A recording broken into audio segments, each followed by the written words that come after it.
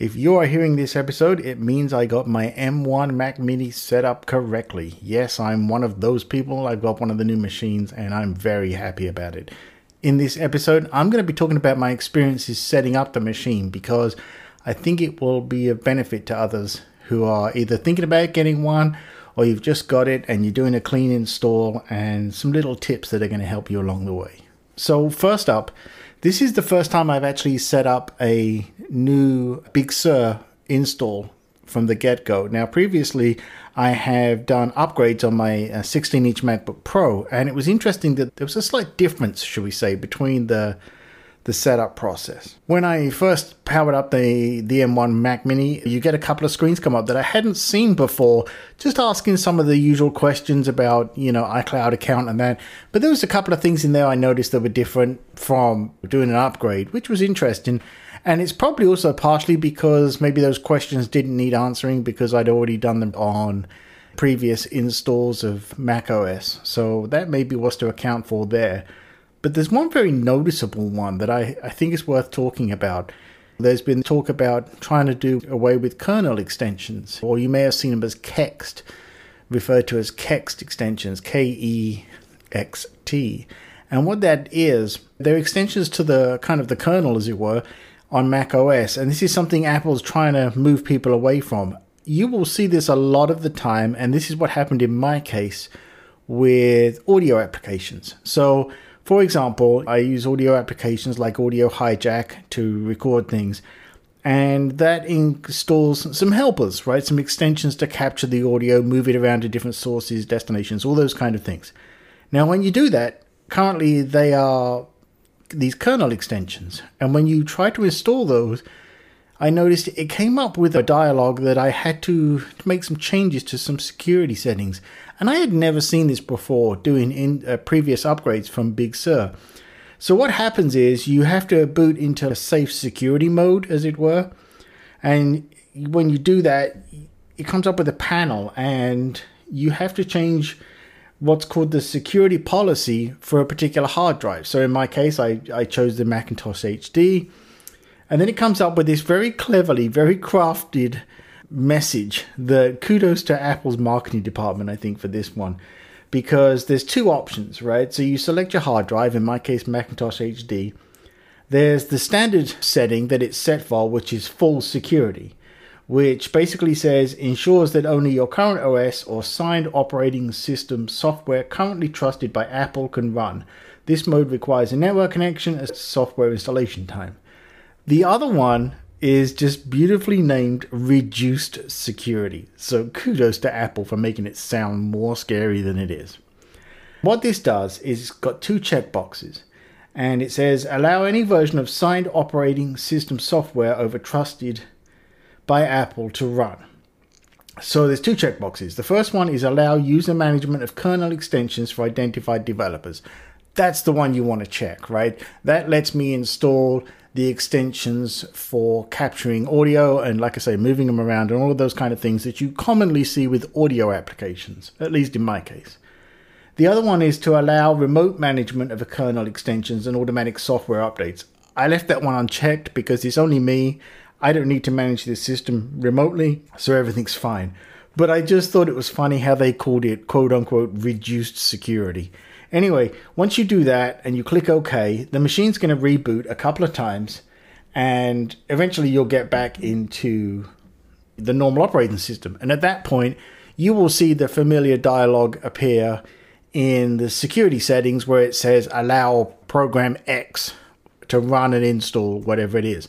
Funnily enough, the first one that came up was to allow Apple software to install and run, which I thought was funny because surely they would trust their own software. But anyway, after I've allowed that one, it then came up and said about, I forget if it was Soundflower or something like that, the audio one, and everything was fine. So from then on out, you're going to see that warning. But the interesting part is you don't get any of that until you've turned on the reduced security, which was different because on my MacBook Pro, I had never had this happen to me.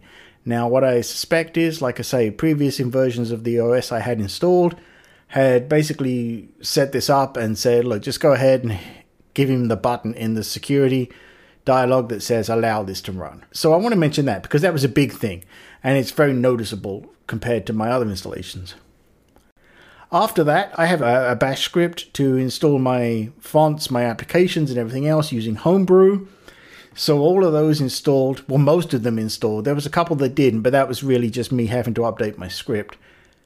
After that, everything's set up and installed for the most part, and then I just have to run the applications, put in my licenses, change any preferences, things like that. But it saves me having to go and find all of those applications and install them. So if you can, I recommend doing that. I'll put a link in the show notes to my script.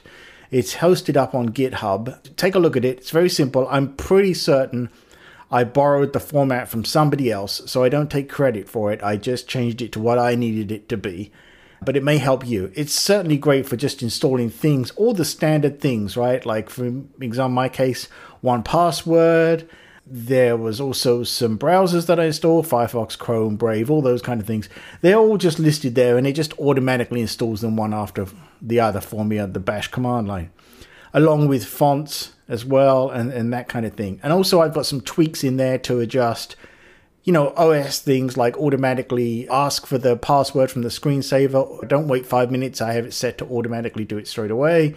And things like the repeating keyboard, key speed, and all those kind of things that I just don't have to bother going and changing because the script does it for me.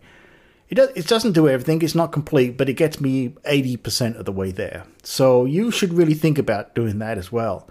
And in case you're wondering, the reason I wanted to do a fresh setup instead of restoring from my other machine is anytime I get new hardware like this, I take it as an opportunity to just, flush out everything, clean everything out and start again. And also only install the applications I need. And there's no other little bits of apps floating around or anything like that. Now, the one caveat to that script, by the way, is you must install Xcode first because it's going to use some of the command line tools. So I should back up and say the first thing I did after I logged into the machine was install Xcode from the store, which I think is 12.4 at the moment, something like that. So anyway, got all of that out the way. Everything was fine. I did a quick bit of playing around, make sure everything felt okay. And I got to say, straight off the bat, very snappy. This M1 with the 16 gig of RAM, very responsive. Xcode only took a couple of bounces to the icon to get running and all that kind of thing. I found the experience to be very good. Safari loaded very quickly compared to my MacBook Pro. So I was impressed by that. There was also, interestingly, at least one screensaver and some desktop wallpapers that I had not seen in Big Sur before. So I am certain that these ones came along with this version for the Mac Mini, which is always a nice little touch. Have those extra little things that they're just not available to everybody. You get them on the new hardware. So that's nice. Next thing I did was I installed the basic apps that I use from the App Store. And then, of course, I went to my favorite service that as you well know, I love to death, which is Setapp. I'll put a link in the show notes to it. I installed all the apps that I use, like Ulysses and all of those kind of apps that Setapp service provides me that I just love them to death. So after that, JetBrains Toolbox was installed, some tools I have there. And then I'm pretty much up and running. Of course, everything took a while to sync down from the cloud. But after that, the machine was good to go. I set up my SSH keys. And at that point, I'm ready to pretty much retire my MacBook Pro. So in all, I would say from beginning to end, it took a few hours, but a lot of that was really just waiting for the stuff to come down and the sync and everything else. So very happy with the setup. Everything's running beautifully from here on out. Then I decided to start pulling down some of my repos from GitHub. And I mentioned this because this is where it got me. Now, pulling down my repos from GitHub, everything else was fine. What I hadn't anticipated, and upon reflection, maybe I foolishly should have known this or thought about it, some of the NPM libraries that I use for some of my static sites that are built with like Gatsby and Next.js, there's a problem there. And I can't actually do an install of some of those libraries because they don't have the ARM x86 architecture in those libraries yet. And it never occurred to me this was going to be a problem. I'm lucky because it's those, and dare I say it, I can fire up my Windows machine and just make the changes I need to make to my websites there because I've got them on a Windows machine and it's there and it's great as a backup, which is kind of funny, I guess. But I'm sure eventually these libraries, of course, will have the right architecture in there for the ARM architecture and everything could be fine. But it never occurred to me that that would be a problem. So just watch out for that a little bit.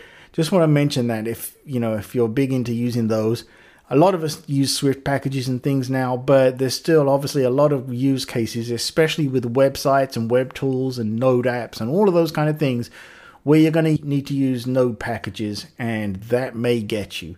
The one that got me, by the way, was called Sharp. I think it's an image management one or image manipulation one for the static site generators that I use, like I say, that are built on React. But just watch out for it. That's the only thing that's got me so far. Other than that, this has been a very smooth transition for me. I'm very happy with it. I have to say the speed is very fast. I'm very impressed with it. It's been very stable for me so far. I haven't had any issues. But I've also only been running it for a week, so I've not had time to really push it. Xcode builds, I will say, are significantly faster than my MacBook Pro 16 with its i9 and 16 gig, which surprised me because I knew they'd be quicker because of what I'd read from everybody, but I was really surprised how quick they were. Nothing scientific there, just it's one of those where you stop and you notice and like, oh yeah, that was a lot faster. So I've got my M1 up and running. I've recorded my podcast and everything else on it now. So that's just a few of my experiences I wanted to share in this episode for anyone that's interested. How it is, what it's like to transition from not only the Intel platform to M1, but also to transition the hardware as well. So that's it in this episode. I'd love to hear your experiences and your thoughts and that of the new M1 hardware. If you've gone through a similar process, you can reach out to me at CompileSwift on Twitter, or you can go to compileswift.com and reach out to me there. I'd love to hear your thoughts on this. I think it's going to be very interesting in the future, especially as we see rumors of the new, even faster, quote-unquote, Pro chips. With that, I will speak to you next time.